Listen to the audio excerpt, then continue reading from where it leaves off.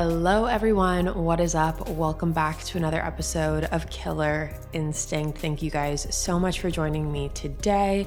If you're new here, hi, my name is Savannah and I am your host of Killer Instinct. Before we get started, make sure you go ahead and hit that subscribe button. That way you never miss an episode. We post weekly on the podcast every Wednesday and then again every Thursday on YouTube as well, and you're not going to want to miss it.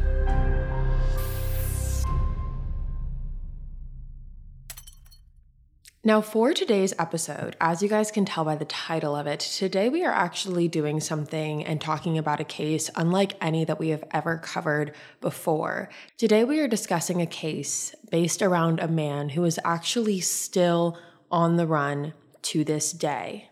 Up until last year, the man that we are discussing today was actually on the FBI's top 10 most wanted list, and I find this case to be incredibly fascinating just due to the endless amount of theories that come out of it, and I cannot wait to hear what you guys have to say about it. So with that being said, let's jump right on into it today. Now, the man we are talking about today is a man named Robert Fisher.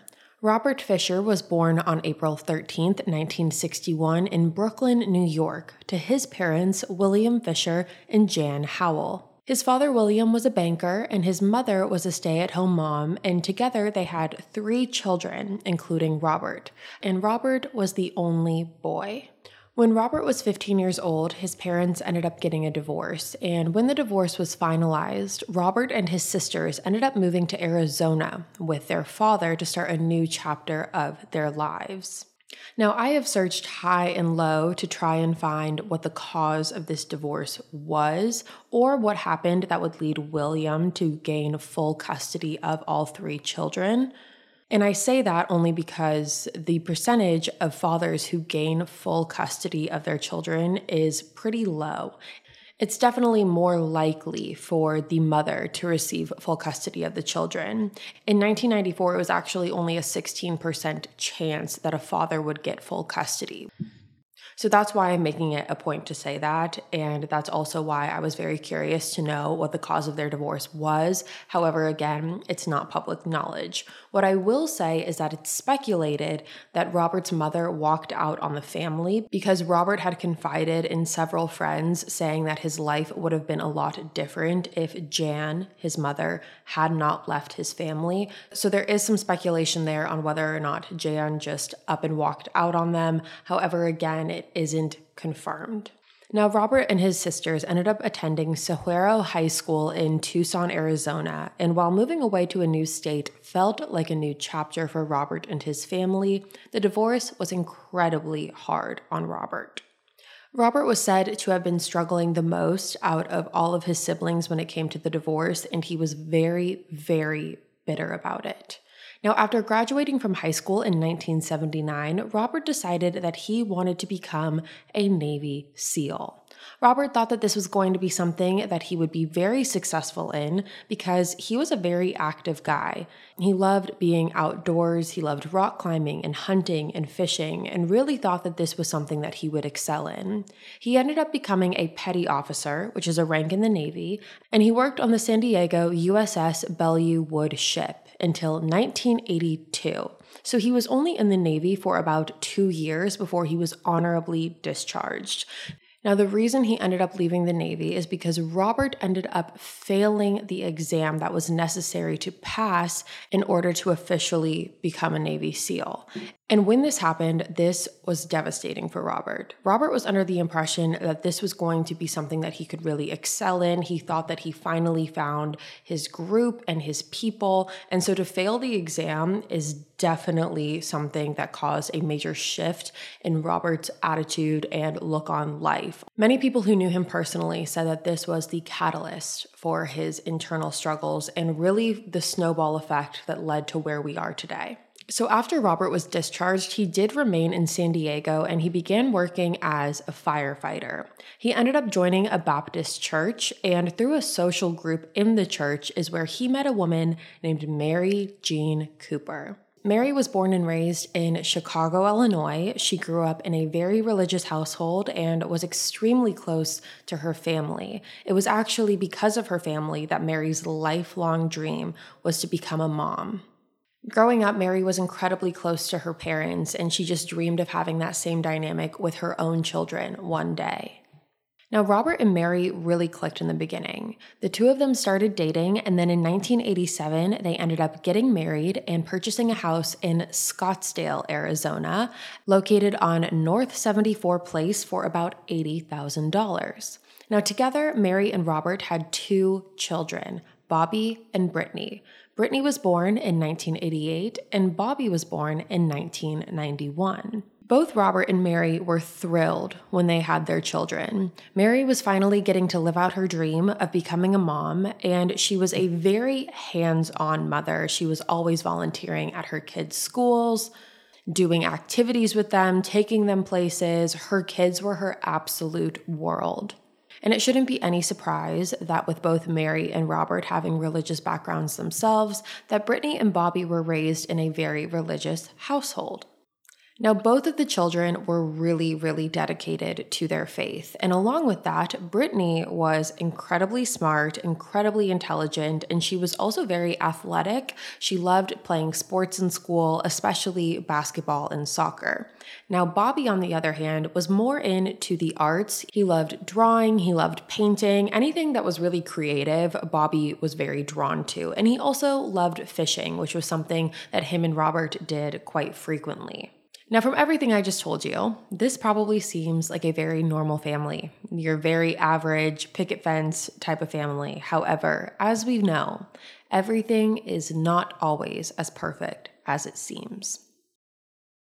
Imagine an app designed to make you use it less. Seems a little counterproductive, right?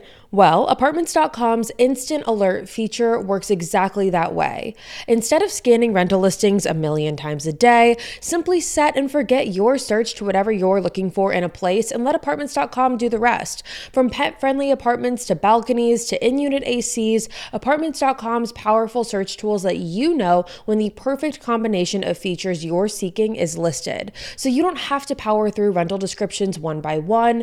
With more rental listings than anywhere else, Apartments.com's instant alerts mean that you can spend less time looking for the perfect place and more time on just doing you. Apartments.com, the place to find a place. So let's talk about Robert. Robert was known to be a very controlling person. It was said that Robert had 2 different sides to him. He had the side that he portrayed to the public and in social gatherings to his friends. He was very put together. He was very charming. But then there was the side behind closed doors.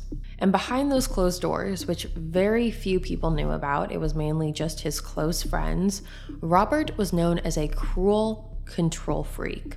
Robert pretty much dictated and controlled every single aspect and element of his family's lives and of his home. When it came to his marriage, Robert had forced Mary to ask permission for pretty much anything that she wanted, including daily activities and also including conversation. Mary would have to ask permission to speak. Robert also wouldn't allow her to decorate the house. The walls had to be white, and he would only allow certain pictures or paintings on the walls. Now, Mary loved to make quilts. It was one of her passions, and whenever she would finish one and want to hang it on the wall or put it up anywhere in the house, Robert would not let her do it and would force her to put them in closets and in boxes and hide them away.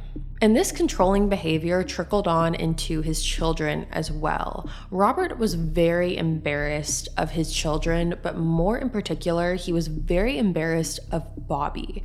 Like I mentioned earlier, Bobby was a kid who loved art. Anything creative he was really drawn to. He loved painting and drawing and all of those things.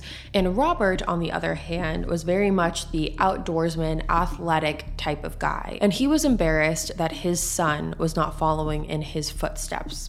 And because of that, Robert would ridicule Bobby any chance he got. Robert also had very bizarre behavior when it came to animals. Like I said, he did enjoy hunting and fishing, but oftentimes he would take it a step further. For example, one time while hunting, he shot an elk, and after shooting the elk, he went over to it, took the blood from the elk, and smeared it all over his face.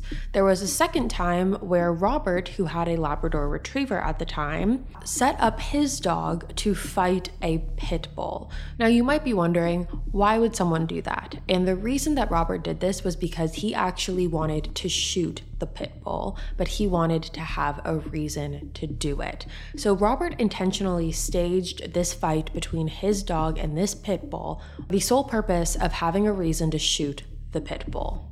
Now, this next instance doesn't involve animals, however, it is equally as bizarre. On one occasion, Robert was walking through a park and came upon a family who was having a picnic, and he walked behind this family with a gun in his hand and shot the gun into the air just to scare the family.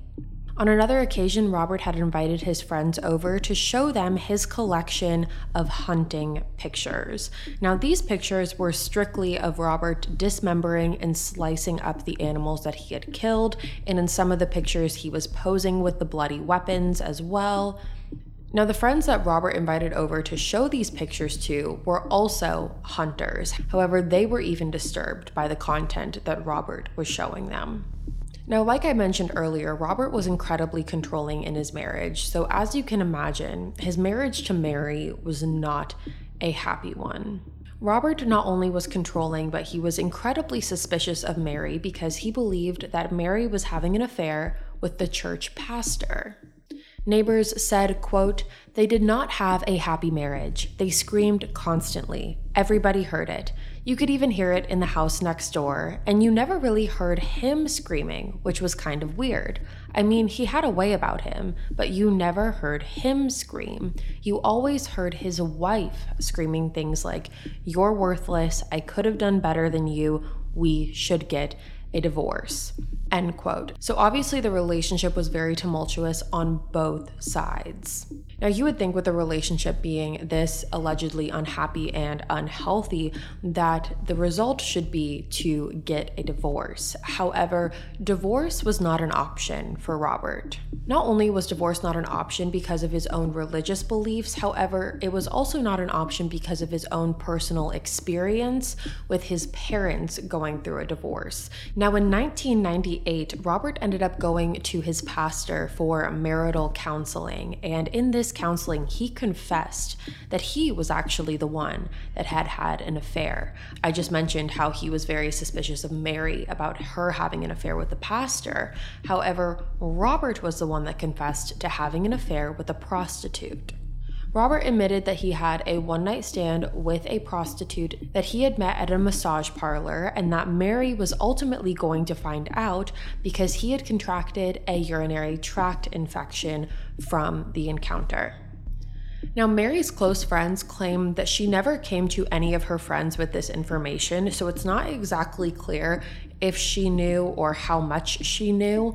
However, her friends did claim that Mary had alluded to some sort of issue that her and Robert were having and said that it was something that Robert was willing to work on and knew that he had to change. So it is assumed that the affair is what she was referring to in that moment. However, again, she never completely confessed to knowing that to her friends. Now, similar to Robert, Mary also was very protective of her family in the way that she never wanted her family to be perceived as anything other than perfect. She always protected Robert, and she protected her family image. She cared about how her family was perceived to her friends and to the people in her church and just to the public in general. And it was very clear to Mary's friends that Mary was strictly staying in the marriage for the sake of her children and didn't want her children to grow up with divorced parents. So this all brings us to April 9th, 2001. I know you guys were probably like, where is this case going? But this brings us to April 9th, 2001. Now, on this day at around 10 o'clock p.m., a neighbor from the Fisher family reported hearing a loud argument coming from the Fisher household. The argument ended up starting at around 10 p.m. on the 9th, like I said, and shortly after that, there was nothing else heard from the house. However, that leads us to the following morning at around 8:42 a.m. when there was an explosion at the Fisher household. The Fisher house had exploded into flames, and it was powerful enough that the brick wall at the front of the house completely collapsed, and neighbors as far as a mile out from the house felt their own houses shake. The flames were about 20 feet high and actually began spreading to other houses before the firefighters arrived, so neighbors were out in their front yards with their hoses just trying to subside the flames. Now, once police arrived on the scene and they were able to tame the fire, authorities were able to figure out that the explosion was a result of the gas line in the back of the house's furnace being pulled. Now, once police arrived on the scene and they were able to tame the fire, authorities were able to figure out what they believed to be the cause of the explosion. Now, authorities were able to figure out that the gas line that was located in the back of the Fisher home had been completely pulled. So because of that, the gas was filling up the house, and the gas was ignited by a candle that was allegedly lit by Robert Fisher hours before the house had actually exploded. So to break that down, allegedly what police believe is that Robert had pulled the gas line from the back of the house and lit a candle and left it in the middle of the house. That way, when the gas had filled up the house, the gas would reach the lit candle and it would ignite the explosion. Now, when the firefighters were able to put out the fire and authorities started walking through the house, that is when they discovered the bodies of Mary, who was 38 years old at the time, Brittany, who was 12, and Bobby, who was 10. All three of their bodies were found lying in bed, and a medical examiner was able to conclude that Mary had been shot in the back of the head, while Brittany and Bobby's throats were slashed from ear to ear. So now police have an exploded house and 3 bodies. However, one thing is missing, and that would be Robert.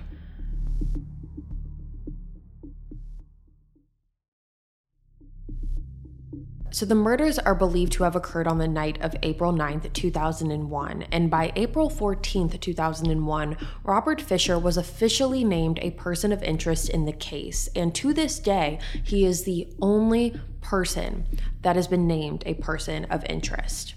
After taking a deeper dive into their marriage, police theorized that Robert allegedly figured out that Mary finally was going to leave him and file for divorce.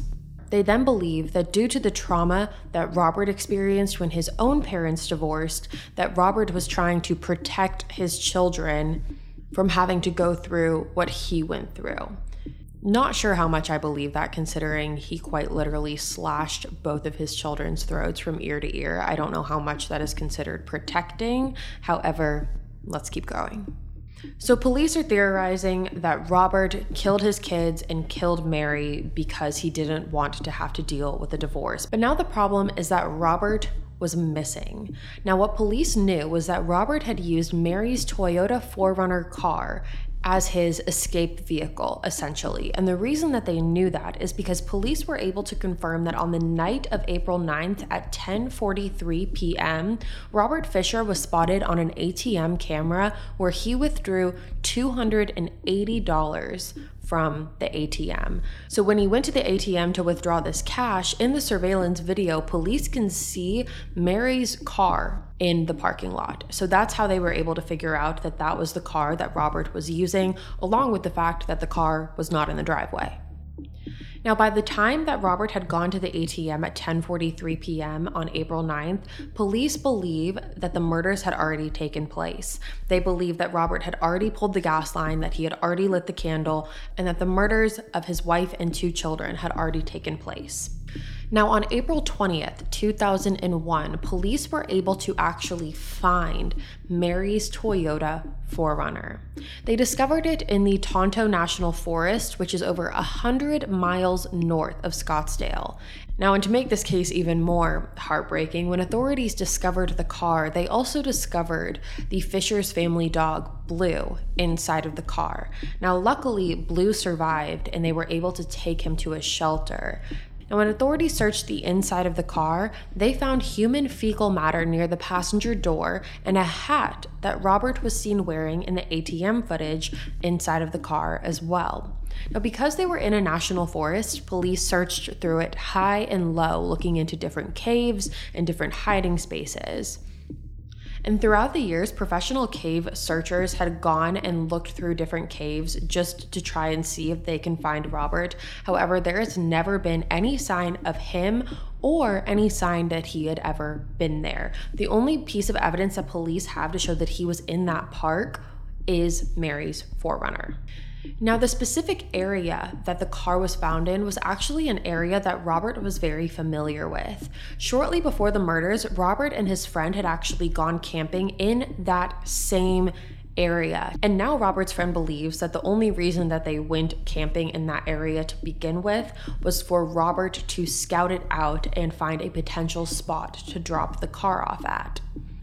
Now, when looking around the area where the car was to find footprints or anything of that sort, police did find footprints that walked off near the Fort Apache Indian Reservation. And when they tried to follow up on that lead and see if anyone from that area recognized Robert or had any sightings of him, no one was able to give them any information when it came to that reservation. No one had seen Robert. There had been no sightings. However, when the public was made aware of the car in the forest, a tip came in from a woman who said that she saw a man who looked a lot like Robert Fisher just walking along the side of the road right near the national forest. However, this was a really hard tip to follow up on because police had no idea who this man was, what direction he was walking in, and so because of that, they could never confirm this tip to be true or not. Now, on July 19th, a state arrest warrant was issued in Phoenix that charged Robert Fisher with 3 counts of first-degree murder as well as 1 count of arson. And then on June 29th of 2002, Robert was named by the FBI on the top 10 most wanted list. He was also on the TV show America's Most Wanted, and the FBI was offering a reward of up to $100,000 for information leading up to his arrest. And this was not one of those cases where police were not getting many leads or tips. It was actually quite the opposite. The police were getting hundreds of leads constantly. However, all of the sightings that they followed through on were either inconclusive or just false. There were even instances where people who had lived in Robert's old neighborhood claimed that they saw a man who looked a lot like Robert driving through the area. However, again, those leads were never confirmed. Now, in February 2004, there was a man who had such crazy resemblance to Robert that he was actually arrested in Canada. They both had similar dental work on the same tooth as well as the same scar on their back. However, the fingerprints did not match, and a relative had to identify this man to prove that he was not Robert Fisher. And in terms of the fingerprints, because I know I had this question, if he was able to alter his fingerprints to get the DNA off of them, police did look into that, and they said that there was no scarring or anything to suggest that his fingerprints were altered in any way. However, to this day, that particular man's identity has not been released. Alongside that, there were also 2 other reports, one in 2012 and one in 2014, where police got tips that Robert Fisher was hiding in different houses in Arizona and one in Colorado, and both of those houses were raided, but there was no sign of him anywhere. So that brings us to just last year, November 3rd of 2001, when Robert was actually removed from the FBI's top 10 most wanted list. However, even though he was removed from the list, he obviously is still a very wanted man. Now, there have been a lot of theories in regards to Robert and what could have happened to him or where he could possibly be. There are many people who believe that he committed suicide in the national park and that his body was just never discovered because either animals got a hold of it or it just naturally decomposed. However, again, with how public this case was and how many people were searching that national park looking for him, the odds that his body was laying somewhere without being found ever to this day doesn't seem very likely. However, a lot of people have contradicted the suicide theory by saying that if he was going to commit suicide, why would he not just simply commit suicide in the car that he drove into the park? However, with both of those theories being up in the air, I do want to say that this national forest is huge. To give you an idea, this national forest is 2,873,200 acres. So even with all of the people coming and searching for Robert, as much as we want to believe that the public could have found him at some point, that is a lot of ground to cover. 2 million, over 2 million acres.